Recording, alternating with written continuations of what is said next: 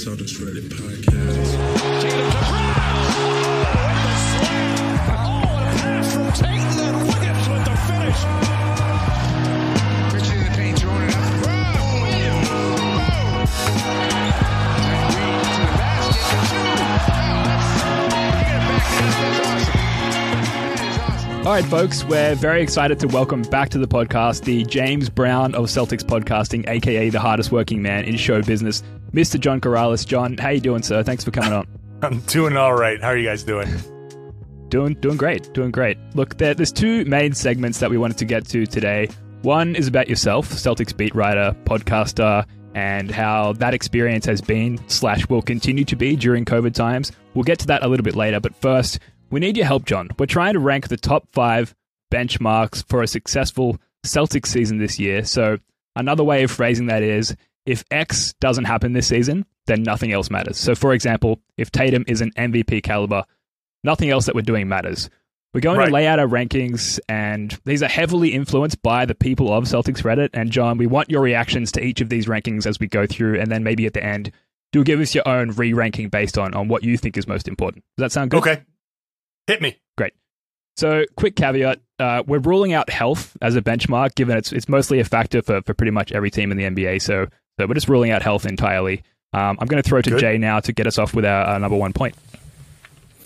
So the first one that I want to bring up was actually the top voted comment in the thread that we opened up leading into this show. And so it was posted by Infinity1567. And the note was Jason Tatum becomes a top 8 player in the league and Jaylen Brown becomes top 15 to 20. Nothing else matters if our 2 best players aren't at least at that level. Okay. So that comment makes me think that when we say nothing else matters, then we're looking at ability to win a championship this season or ability to like that. Is that the basis of a successful season? Because this is Boston. That's always the basis. Well, I look at it as more like we'll be in the mix, right? Like Milwaukee, healthy Nets, Milwaukee probably doesn't win, but they're in the mix. You got to be in the mix to have that chance and take advantage of those opportunities. Right. So if we're basing it on that, then yeah, I mean, the only way the Celtics are going to get to that level is if Tatum and Brown level up a little bit. And I think considering that Tatum is ahead of Brown, then you just kind of slide them both up equally, and that puts Jaylen into all NBA potential and Tatum into MVP potential. If you got both guys on the all NBA team and Tatum's at first team and Jaylen's the third team, then the Celtics are very likely going to have a great season because that's going to exponentially have a ripple effect on the rest of the team, right? Like the role players are going to be better because those 2 guys are so damn good. They're going to take so much attention that everyone else on the team, I think, just naturally will their production will rise. So yeah, if that's the goal, if how close are the Celtics to competing to a championship is the question, then yeah, that's where you start. So let me ask you, John, because this comes up a little bit in the sub, but it's always on my mind when I'm thinking about the differences between Tatum and Brown, and a lot of discussion comes up sometimes about whether these guys can ultimately win at the highest level together. As you've watched these guys since they've been drafted closely on the Celtics here, how do you see their games playing off of each other? Do you see them ultimately being able to win at that high level and compete at that high level? Or do you suspect that because of their play styles and where they fit kind of on the floor, do you think they're going to have to get split up at some point? No, I think especially in today's modern NBA, the positionless basketball, there's room for guys who both kind of do it all in a lot of ways. I mean, Tatum is above Brown. He's just smoother. He doesn't have to quite work as hard to get to where he wants to go. His big adjustment is changing his idea of where he wants to go and making it like focus on your straight line to the basket. Like if you put Jaylen Brown's mentality into Jason Tatum's talent, then you've got basically LeBron. in vice versa. So I think that Tatum can just, he's just such a natural scorer. And if he cuts out the mid-range crap where, it's 5 dribbles, ISO, fadeaway stuff, like, as an aside, I got a lot of crap for writing a piece this past season about Jason Tatum is bad at ISO. But the numbers still stand. When Jason Tatum, even in that Nets series, I challenge anybody to go look at the mid-range ISO numbers from Tatum in that series. He still shot like 35% on those shots. It's still a bad shot for him, as awesome as he was. And my criticism of Tatum is not that he's a bad player when he does that. It's that cut that stuff out and you can level up. Like that's the whole thing with him. Jalen has, he's such an interesting guy because he's shown himself to be good at a lot of different things. I kind of want to see him start to play off of Tatum a little bit more. I've been begging for pick and rolls with Jalen setting picks for Tatum. And even if the defense switches, because they're similarly sized and you say, okay, the defense is just going to switch. Well, punish the switch. You are creating the mismatch. If they want to switch, then now you've all of a sudden got Jalen slipping and going to the basket and Tatum hitting him for a wide open dunk. Punish the switch. So I want to see them do that more. I think if they can figure that part out, then that mentality that I said that Jalen had can work. That mentality that Jason has can actually work. They actually do kind of work well together. I just want to see them put it together and not be on other sides of the floor all the time. Just put it together. Yeah. So obviously the Udoka coaching sample size is extremely limited to 0. In fact, and the fact that he's never been a head coach in the league. There is no sample cause size. Exactly. Is there any cause for optimism, like as far as that Tatum and Brown pick and roll? Is there anything that or people should know about Udoka that might make him more prone to making that part of his offense, whereas Brad Stevens, barely utilized that at all? Well, I see that, I lean on Udoka's time in San Antonio, where the Spurs had Tim Duncan, Manu Ginobili, Tony Parker, and those 3 guys. Now, they clearly are 3 different types of players, but they worked so well off of each other. They didn't go my turn, your turn. And Tim Duncan could have gone my turn, your turn all day long, and no one would have said anything, but they didn't really. And I think having that experience there, and then on top of it, having the experience in Philly where he saw how 2 guys with a lot of talent didn't work well together. I think that little chain of experience, take it into Brooklyn where those, he just had an experience there with Steve Nash and 3 stars and how Kyrie was, kind of out there and what Durant was as far as like a very business-like approach and James Harden's amazing talent. All of that stuff is information that he has that he can now try to apply to this relationship. He's got a lot of examples with a lot of the biggest names that Tatum and Brown respect. And I think when Udoka comes in and says, yeah, I was talking to James Harden and this is what James Harden thinks. If you're Jaylen Brown and Jason Tatum, you go, oh, really? What does James Harden think? If he says, yeah, Tim Duncan used to tell me this, are you going to blow off advice from Tim Duncan?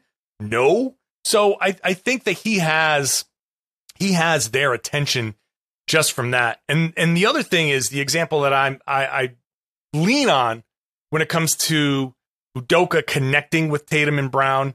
It's that Tatum and Brown have both been very active and vocal in coaching opportunities for minority candidates. Now they have a black head coach. They are playing for a black head coach. Considering their activism, considering their position, and considering now that they're in this position, I find it very difficult to believe that they're going to be anything but very attentive and very eager to make sure he does well so they can say, see, we told you. And I think that's important to them. So I think Udoka, whatever he brings right away is going to get immediate buy-in. And the real question with his coaching will be then, what does he do with this buy-in? He's coming in with a lot of capital with this team, and does he retain that capital throughout the season, or does he have some level of is something with the X's and O's going to be something that tunes somebody out? Sure. Okay. Now, look, getting back to this ranking, and we've inadvertently managed to touch on basically every point in our 5-step ranking in the first question there. Before we move on from that's my fault. I talk too much. No, it's okay. That's why you're here, John. That's why you're in the business. Before we move on to point one, though, is it fair to say, like, if nothing else goes right this season, the one most important thing would be Jason Tatum continuing that superstar trajectory? Look, we can go ahead and sign all of the Dennis Schroeders for $5.7 million. We can do all the little moves around the edges, but nothing matters really if Jason Tatum isn't who we think he is. Is that the most important factor? Right. Yeah, I mean, forget this season. Forget the results of this season. You just want to see Jason Tatum do that, just because he's the cornerstone of the franchise, right? Him, Jaylen Brown, they're called the two pillars for a reason. So, if nothing else, even if everything else fails, you want to see these two guys be even better than they were last year, because now you feel better about them moving forward. You can just chalk this up to a bridge year. Lots of things going wrong. Learning curve for first-year head coach, first-year president of basketball operations. All right, fine. We'll correct our mistakes. We'll move forward. But you want to at least be able to say, hey, look, Tatum went from third team, fringe third team, should have been third team, to first team. You want to be able to have him be in that mix, a lock all NBA guy. You want Brown to be in that discussion. That regardless of the results team-wise, you do want that to feel better about this team's future. Sure. And John, I want to shift the conversation just a little bit here and talk about something that is probably a sore subject for all of us after last year, and that's defense. It was not pretty last year, but we've got user Advisor T.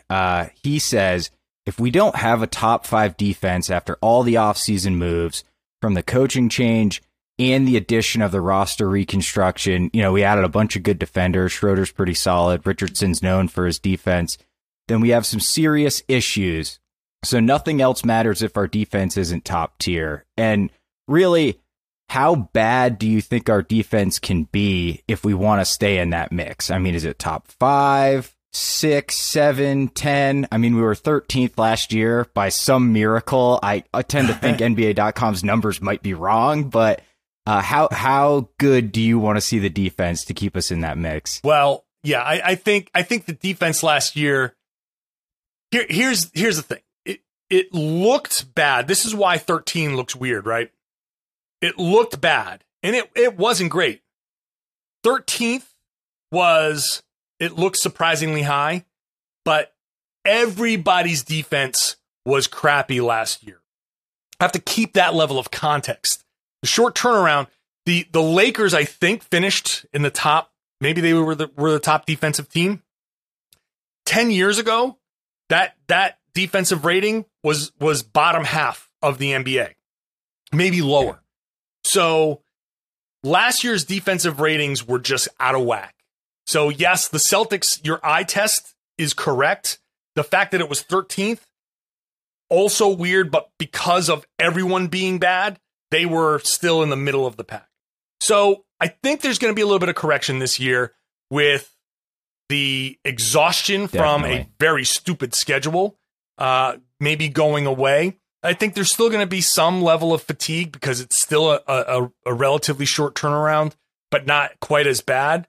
But I do think the Celtics, for the purposes of this discussion, have to be, I mean, at minimum top 10, but generally when you're looking to be in the mix, when you're looking to take advantage of maybe Philly has slipped and maybe the Celtics can slide into that third seed, that team has to be probably a top 5 defense or better, especially when you consider that the offense may struggle at times. There's so many question marks with this offense I don't know how many guys are going to actually be able to step up. You're relying on Tatum and Brown a lot. This team's going to have to rely on its defense to win games. So top 5 is, if the offense is great, then you can slip to like top 10. But if the offense is kind of iffy, then you got to be top 5, maybe top 3 defensive starting 5s in the league. So right there, you're looking at a team that can get stops. Now, the bench, I think, is where your drop-off defensively will be, but that's where an uptick against other offenses, second-team offenses, could come in.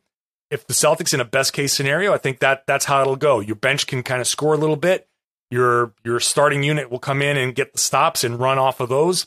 And, if we can get back to seeing Jason Tatum and Jaylen Brown get deflections on the weak side and go in for uncontested dunks, then the Celtics will be okay. I can see Wayne Spooney shaking his head there. Wayne Spooney is the author of a huge body of work known as the Start Aaron Nesmith Manifesto. Just speaking of having Josh Richardson starting, I know you've talked about this on your podcast at length already, John, but we have made the argument several times that it makes more sense to start Aaron Nesmith, have more of a shooting threat to complement Brown and Tatum, and then have that added defense addressed in the bench lineup by having Josh Richardson come off the bench. And if I can just kind of put a finer point on that, I think it would be suicide to have Pritchard and Nesmith playing together for large swaths of the game defensively, like you just alluded to, John.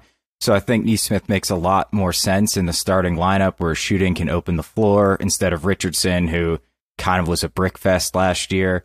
So that's the main thesis of the manifesto that many tens of people read. Dozens. There are dozens of Solid us. references Dozens. to Magic the Gathering as well. Dozens. My counterpoint to that, and look, I've written a piece saying that Nesmith should get a look as a potential starter. I believe in that line of thinking as well. It's a valid line of thinking. The starting lineup needs shooting. You've got Tatum and Brown. You need some lanes to open up. Marcus Smart, we can get into that. I do think that his shooting can improve as the starting point guard, but he's still not a floor spacer per se. Robert Williams is not going to space the floor. And then you go to Josh Richardson or Aaron Nesmith. Now, Nesmith, you're gonna bet that he is actually going to space the floor. And we've seen his hustle and all of that stuff. If you can keep a guy in front of him and switch effectively, then yeah, it's kind of like the reverse of the Josh Richardson argument, where you say with Richardson, he's going to defend. If he can just hit some shots like he used to in Miami, 37, 38%, then no, he might not be Nesmith at his best, who maybe would be a 40% three-point shooter. But 37, 38% from Richardson, which we've seen before, just not recently, plus his defense, now you're saying, well, all right, now he can space the floor. He can be a threat, and you've already got NBA level, high level NBA defense right there. Then you go to the second unit, and yes, defensively, Nesmith and Pritchard can be problematic, but also that's a lineup that needs shooting as well, because Schroeder is not a shooter at all. He's worse than Marcus Smart, and you want him to be happy. You want him to be able to go out there and do what he needs to do. So you need more shooting around him. So Nesmith, Horford off the bench with him, and maybe Pritchard. It's a small lineup, but you're already sacrificing defense as it is. Go out there, have Pritchard bomb away from 30 feet. Have Nesmith, out there catching and shooting. That will at least give you some floor spacing and let Schroeder go do his thing. Like I said, bench, more offensive, starting lineup, more defensive. And yes, you can switch, and maybe Nesmith will earn the role, and maybe that'll come to pass. But right now, that's why I'm kind of still leaning Richardson. Schroeder Join is the not revolution a shooter, before it's too late, John. Join the revolution. I'm not against Nesmith. I'm right now leaning Richardson. I think Schroeder is not a shooter might be a mantra for the season for a lot of fans out there. We've got to move on right there. Can we make a T-shirt with the umlaut over the O's and the shooter as well? We need to market that now. I just want 10%. We'll hook you up, John, Deal. don't worry. We'll get some revenue sharing happening between both podcasts just to make it fair. We've got to move Totally on. fair. Yeah. This is a comment from Sam Keifel, who says, I believe people are too focused on players improving, which in theory is something we should or want, but I also think that people are skipping over if our top players play more like a team. I really want to see if Tatum and Brown can lead a team instead of just putting up big numbers. And of course, we've touched on this to a certain extent already, John. And this leads to point 3, the third most important benchmark, if you want to call it that, for this season. And this is stated by user I am not a robot with some binary numbers after the username there. The team has to increase ball movement and off-ball movement regardless of individual talent. Nothing else matters if Udoka can't get the Celtics playing team basketball. Would you agree that's maybe the third most important factor going into the season, or at least up there? I mean, it's up there. It's certainly up there. It's a stated goal from Ime Udoka as well. And it goes back to the Tim Duncan, Manu Ginobili, Tony Parker comparison.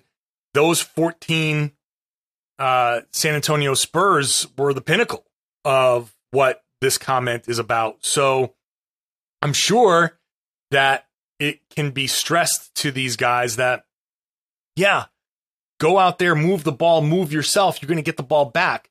I mean, that's something that I talked about a lot last season, and certainly the ball movement was absolutely horrific last year. Yeah. But to borrow from Paul Pierce and his Yuri Welsh comments in the SI article, it's like Tatum can look at, well, who am I supposed to pass to? Grant Williams in the corner? Like, at some point, it kind of became a catch-22. Those guys needed more shots so they can get into a groove, but when they got the shots, they missed, so Tatum and Brown took more, but those guys still needed more shots. So it just kept feeding each other. And so I think last season, I really don't want to put as much stock into last season as we normally put into prior seasons, because I do think that COVID and the turnaround, I think the team was very much trying to avoid sounding like they were making excuses, but there are a ton of things that impacted this team that play into why certain things happened. And so the ball movement stopped because they were exhausted.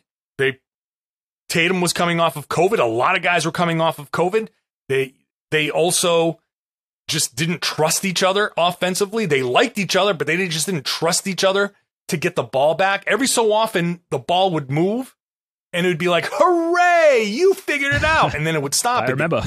Save Hogwarts in the sub posted their comment in our thread. Robert Williams really needs to stay healthy. He needs to put up in 30-plus minutes regularly without breaking down. He played over 30 minutes exactly once last season. If Time Lord can't stay healthy, then almost nothing else matters. And I think that's a pretty... It's not to the same level as saying, whether Jalen or Jason perform at that next level, right, when we're talking about MVP or All-NBA for Jalen.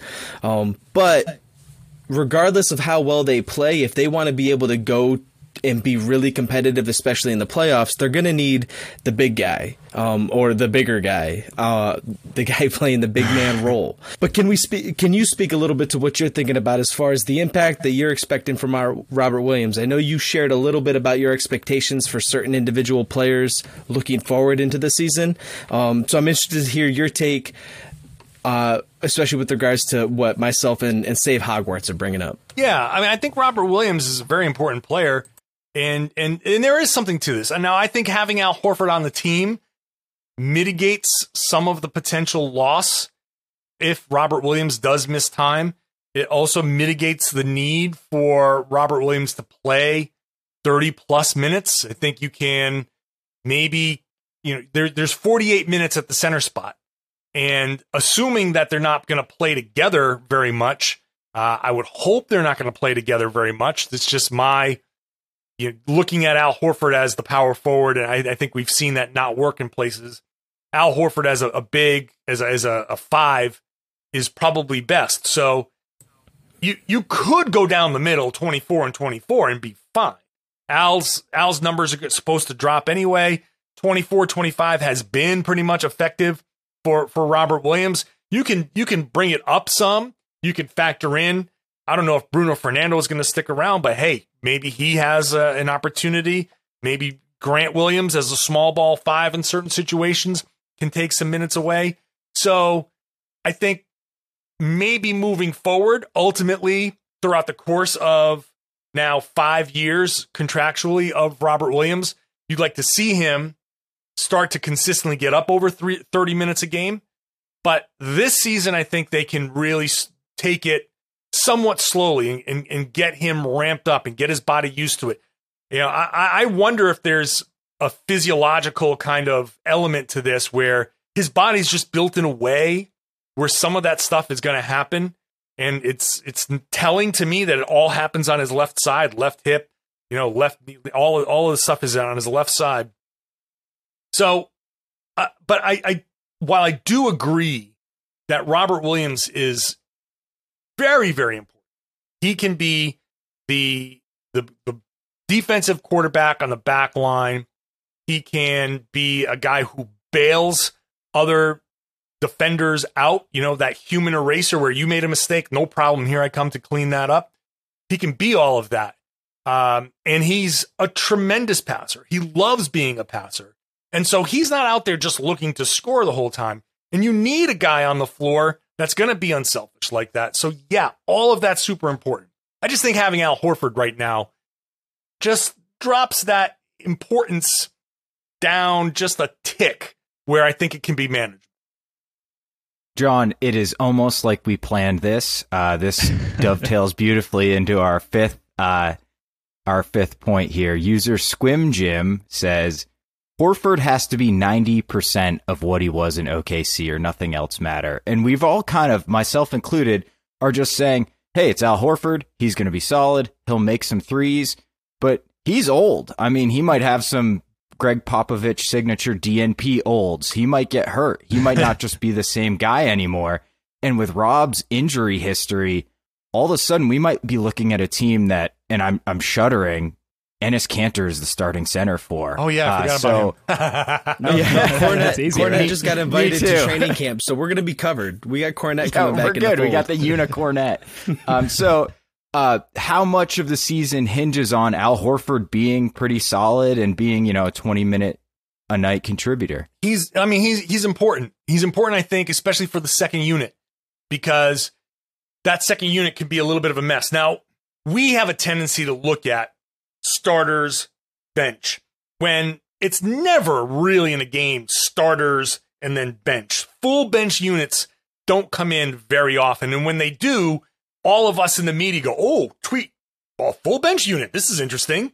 And so you're going to see when we talk about Schroeder coming in off the bench and who's going to be around him, I like Al Horford around him because he's a stabilizing factor. He's a guy that can take a possession and direct it and be fine. You're probably going to get one of Jalen or Jason in there, and that'll be fine. Marcus Smart's going to have to share the floor some with Dennis Schroeder to make sure both get the appropriate amount of minutes, which will be interesting. But I like Al Horford on that second unit. And there may be times where he shares the floor with Robert Williams just as an experimentation thing. I'm doing this whole series on Boston Sports Journal, 20 questions for the Celtics. And I'm in the process of writing all my pieces because I'm going on vacation. So I'm doing like the next 2 weeks worth of stuff. And next Monday, it's going to be the Al Horford one. So I'm giving you a little preview of what I've written for Al Horford. So people may not realize that in Oklahoma City, he averaged more points per game than he did in any season with the Celtics. And his per 36 points per game, 18.3, highest since he was in Atlanta in 2014. So he was good. Okay. This is all to say that he was good. Now he has adjusted. He is much more perimeter based. 42% or so of his shots came from three, the highest point by far ever for him. So he's much more perimeter based. He's not going to bang down low, a function of his age, but he is still really, really good. So if he is 90% of what he was in OKC, I mean, I don't see why he can't be 100% of what he was in OKC. Yeah, he's a year older, but he only played 28 games, so he should be ready to go. If he can be that for the Celtics, then yeah. I wouldn't go so far as to say nothing else matters if he's not that, but it's still going to be a very important thing. John, you have just significantly increased my expectations for the season with that Al Horford spiel there. I'm going in a completely different mindset now, so thank you for that. So that's our top five according to... Begun. That's right. So that's the top five according to Reddit's very democratic upvote, downvote system. So just to quickly recap on them, Jason Tatum's trajectory to superstardom, team defense, team offense and ball movement. What was the next one? Sorry, I've lost my notes here. Robert Williams' health and ability and to Horford, take a step forward. That's right. And Al Horford remaining a competent contributor. I'm not going to ask you to re-rank figure those. Celtics fans are nervous about the big man position. That's clear. It's become very clear. John, I'm not going to ask you to re-rank those or provide your own rankings, but are there any important points there along the lines of nothing else matters if that you would include in this list? Well, I will say that I want to throw in whether the reclamation projects, Juancho Hernan-Gomez and Josh Richardson pan out. I don't want to say nothing else matters if they don't, because you can adjust. You gave up nothing basically for them, and if they're nothing, then you got nothing. But if the Celtics are going to do this, if they are going to climb and have a chance, that puncher's chance, they are going to need at least one of those two guys, both of them, somehow to be productive. If both guys are productive, if Richardson recaptures some level of his shooting, 37, 38%, if Juancho comes in and can at least be passable on defense while getting back to some of his hot shooting, he can shoot over 40% in some instances.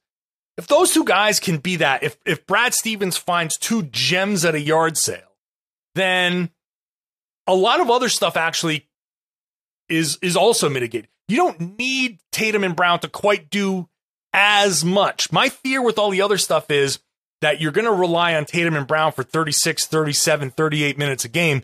I just don't want to ride these guys. I know they're young. I know they're, all of that stuff. I still don't want to ride these guys because I don't want to put too many miles on their legs too soon and push them, especially Tatum coming off that long season, coming off that short turnaround, coming off of Team USA. I would like to actually keep his minutes down to like 33, 34 to start the season and then slowly ramp him up.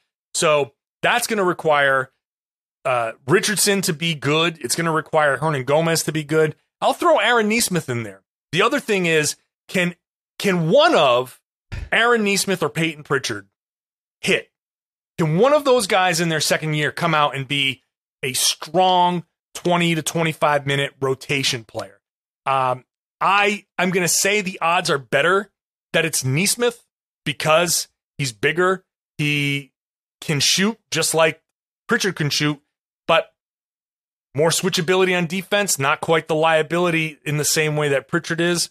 So if one of those guys can hit, if it's Nesmith and if it's one of the reclamation projects at the very least, if it's Richardson, then a lot changes for this team. I make the joke in one of my pieces here that there are so many question marks for this team that the City Edition uniforms might as well be the Riddler's outfit because it's the right color. It's the right color, right? You get the question marks on there. You can probably look up and down the roster. Could that be the new main team? Yes. You can look up and down the roster and find 6, 7 guys where you can say, hey, if this guy hits, if this guy figures something out, then we got something. This is a very high variance team. If the best case scenario works out for a bunch of these guys, hey, overachieving like crazy here. If the worst case scenario works out for these guys, then Jason Tatum's padding his play-in tournament stats. Yeah, absolutely. So John, I'd love to get your feedback on something because we separate from these points that I think a lot of people have been enjoying, there's been a bit of a blood feud that started between Mr. Spoons and myself. A bit of a blood feud. This goes way back. This runs deep. We've been having it. Now, I myself am an unapologetic Marcus Smart enthusiast. And so there's been some of the discussion around acquiring a third star to pair with the Jays. And with his sort of new, more defined role and the affirmation from coaching and higher level team leadership that Marcus Smart will be that starting point guard moving forward, I'm of a mindset and opinion currently that he's primed to have a breakout season and potentially explode into that role as that third star on this team. I argue and contend the point that Marcus Smart can be an all-star and be the third star on this team if it competes for a championship. There are those that disagree with me. Some of them might be currently on the show with us right now. We've gone back and forth. I would love to get your take on this, John. Yeah, settle the debate for us, John. Okay. Please. My feeling is somewhere in the middle there. I am a Marcus Smart believer. I believe that him as a starting point guard will absolutely work. I don't know that he's going to be an all-star. But, I mean, I'm not saying he can't be. I just don't see it. I don't see him rising to the level of third star. I see him being a more refined, more efficient version of what he's been. And my basis for that is, you look at his shooting numbers from the corner are somewhere up around 47, 48% on corner threes. His shooting numbers from above the break are like 30%. It's crap. When you start with the ball in your hands and you start with the mentality of I've got to get the ball moving, well, you pass and then you move. So you pass and you cut. And in the rotation of where guys end up, the point guard tends to sift down into the corner, and the guy who's starting the corner tends to come on up. And if you give the ball to a guy, if you give the ball up to Robert Williams on the right wing, and he's running a dribble handoff with Jason Tatum coming up from the right corner, Tatum turns the corner. Jaylen Brown or Josh Richardson is coming up. The other one is coming up from the corner, and then Marcus Smart replaces into the corner. So now when the ball swing, Smart's in the corner more often than he is above the break. And even if he slides up, he's sliding up right kind of towards the break, maybe not all the way up. So I think just by virtue of a shift, maybe not even a reduction in his three-point shooting, but a shift in the distribution, more corner threes versus above the break threes, I think we're going to see his shooting percentage go up. It's going to be a little more tolerable. I think he can probably get up to a 35, maybe 36% three-point shooter versus 32 or 33. And those 4 extra percentage points are going to be huge. So that makes him passable. That makes him acceptable. I think that alone is going to make him a bigger part of the offense. And I like his ability to distribute the ball. I think he works really well in the pick and roll with Robert Williams. I think he is going to have, I don't know if we want to call it a breakout season, but I think he's poised to have his best offensive season this year. So I sort of agree with you, but I'm not willing to take it to like, you're taking it to the next level, which would be that's what I'm about, baby. Which I respect it. I respect it. Because here's where I'm coming from, right? Like I'm thinking a little bit about a good example just of a team dynamic where this kind of thing happened. That Atlanta Hawks team that had like 4 different guys get onto that All-Star team, including Jeff Teague. And like I think of Jeff Teague, even at his best, better shooter than Marcus Smart, but not really better at him at anything else. I look at a guy like Ben Simmons, who was just in the All-Star game, and when you look at their numbers, even from last season, they're not that much different. In fact, Marcus is more of a perimeter threat, obviously, than Ben Simmons is. And now Ben Simmons has taken a lot of heat lately, and I'm not trying to like add fuel to that dumpster fire that is the PR around his situation currently. But just statistically, when you look at it and production wise on the court, we were just talking about Marcus Smart having mostly kind of a down season, and he still was matching the production that Ben Simmons is putting out there. And yet we can't even envision him in a similar kind of role. And I just find that confusing because I think Marcus has almost suffered a little bit throughout his career by being so open to exploring that versatility that he has in order to make sure he has a place on the court with other star guards like Isaiah, like Kyrie, like Kemba, that it hasn't given him that opportunity to really shine. And I think that's a little bit where you and I are seeing eye to eye. But the idea that he can't ascend another level and take it to that next step is, I haven't yet heard an argument that helps me buy into that. So maybe I'm going to be alone on this island until Marcus proves me right, and I believe he will. I'm not saying he can't. I don't want to ever say can't about certain players. I just don't think he will. I just don't see it rising to that level. Yeah, he's matched certain production benchmarks from other guys, but those other guys have had big impacts in other ways, noticeable ways. So again, I don't want to put players in boxes.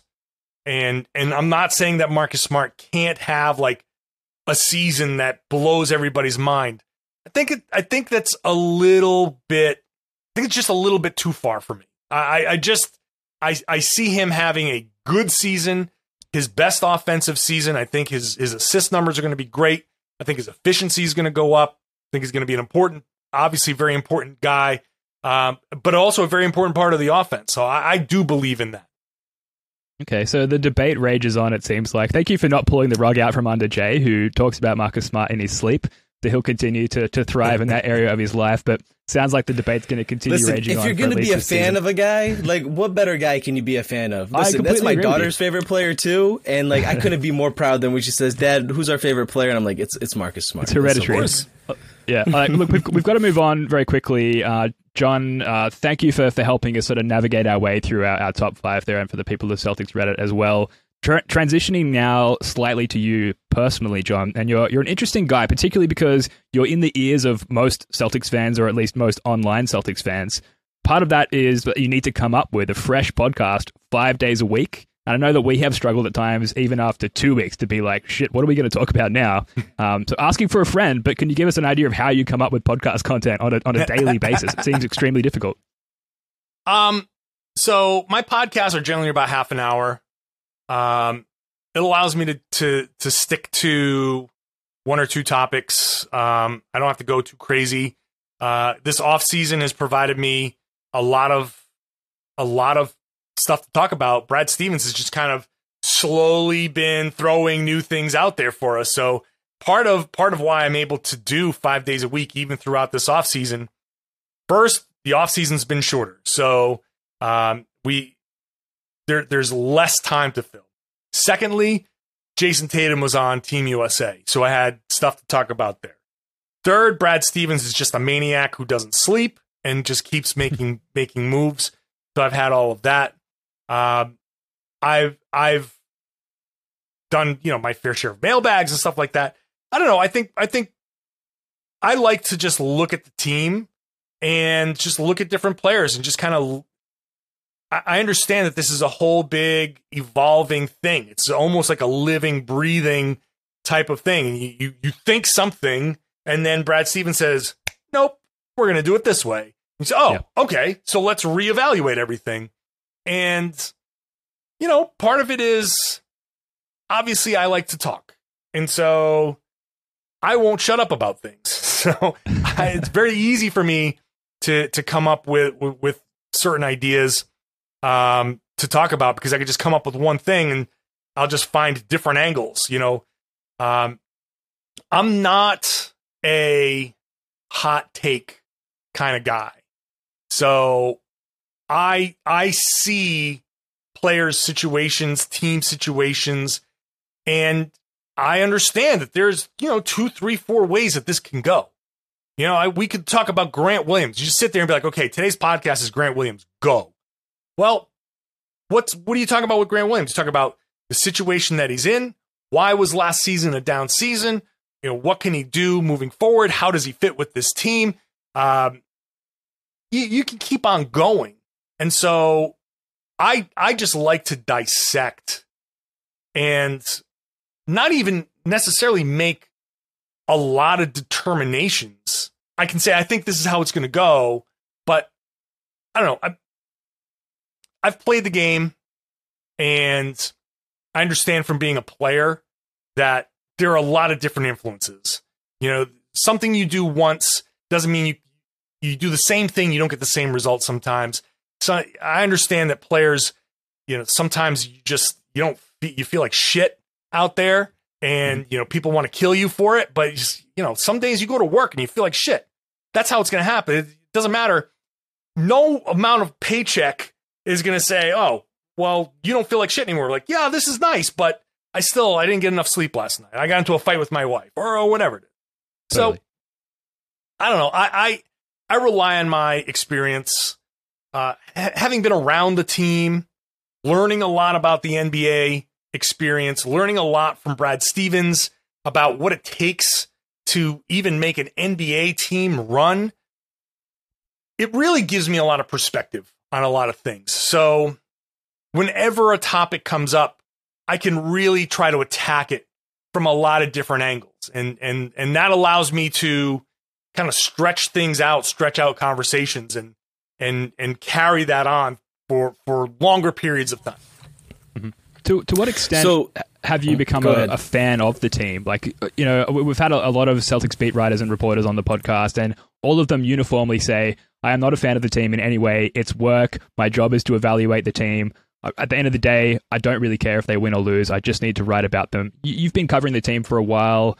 You've gotten to know players and staff personally. I'm just wondering, has that sort of led to you developing some sort of fandom of the Celtics or for the Celtics? Yeah, I mean, look, there's human nature involved. And look, I grew up in Rhode Island. I grew up a Celtics fan. And so it's true that covering the team, like my loyalty is to the game of basketball, and whatever happens on the floor, I do remove emotion from that, because my job is, like everybody else said, my job is to tell you what happened. Honestly as I can. This is, I'll sit here and say, I like Marcus Smart. If I was still playing and Marcus Smart became my teammate, I'd be doing backflips. I want to play with a dude like Marcus Smart. He's got the same mentality. I love that mentality. Like, that's great. And I've talked to Marcus Smart plenty. He is a genuinely good guy. He's got his heart's in the right place. And for all of the stuff, hey, he takes some bad shots sometimes, and people want to throw some vitriol at him. It's just basketball. So as a just a pure human being, I can say, yeah, I want Marcus Smart to do well. He's a good dude. He's working his ass off. I want him to do well. At the same time, if I got a job with the LA Times tomorrow, flew out to Los Angeles, and I was covering the Los Angeles Lakers, team I grew up hating, and, LeBron's on there, and I know how people in Boston love LeBron James. If I was covering the Lakers and getting to know all of the guys on the Lakers and getting some interpersonal communication, and you're around those guys, there is human nature that comes in and says, I see how hard these guys are working.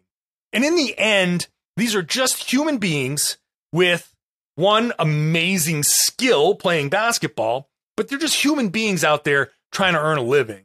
And so if I was still playing and the Lakers said, hey, John, we want to sign you for $10 million, and no one else is offering me that, I'd be like, hello, purple and gold. Love being a Laker. And it's weird. Right, so we're gonna end that topic right there. But hey, look, man, Paul Pierce grew up in Inglewood. He's going into the Hall of Fame on Saturday as a Celtic. That's how it goes. He was a Lakers fan. He hated the Celtics. Now here he is, Mr. Bleed Green, right? That's right. How it goes. He didn't want to be drafted by the Celtics, but here we are. And that's how it goes. So, but my number one thing is watch a game, tell you what happened. If Marcus Smart, who I just shared all my affinity for, sucks in a game, I got to tell you, Marcus Smart sucked. Why he sucked and what he needs to do to be better. And if he continues to suck, then I got to figure out, well, maybe it's time to trade Marcus Smart. You know what I mean? Like, I have to have that in me. You've got to be to objective. tell you. All I got to do is give you the facts. You guys go crazy with your fandom. Go nuts. I just want you to have however you're reacting based in fact.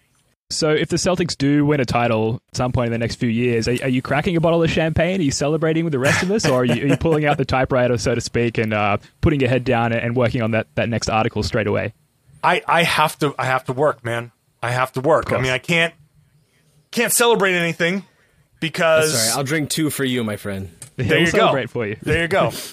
Now, I will go home and celebrate a season that, you know, is probably giving me a ton of page views and podcast views and listens and all that. But, yeah, man, I understand, I think, at that point, there is a time for people to celebrate. The tone of what I write will be celebratory, but I still will be writing in the midst of the celebration. So this kind of leads into a question that I had for you, given the way that you interact with the team and your history reporting on the team. With the shift away from cable television and more into streaming now, and in an environment that's becoming increasingly familiar with like digital content becoming tradable commodities, how do you see the access to teams and players changing for fans, but also for journalists and reporters like yourself? That's an interesting question because you couple that with COVID, and now the league teams have this wedge that they can drive in there to pull us away. And the league and the players may say, well, we don't need you anymore because we can just connect to fans on our own. But I push back on that because these guys aren't storytellers.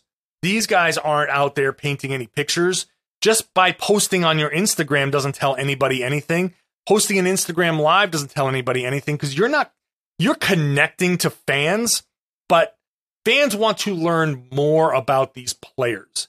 And this whole streaming, Instagram, TikTok, whatever the hell is out there, what's next? It's PR. It's not getting to know these guys.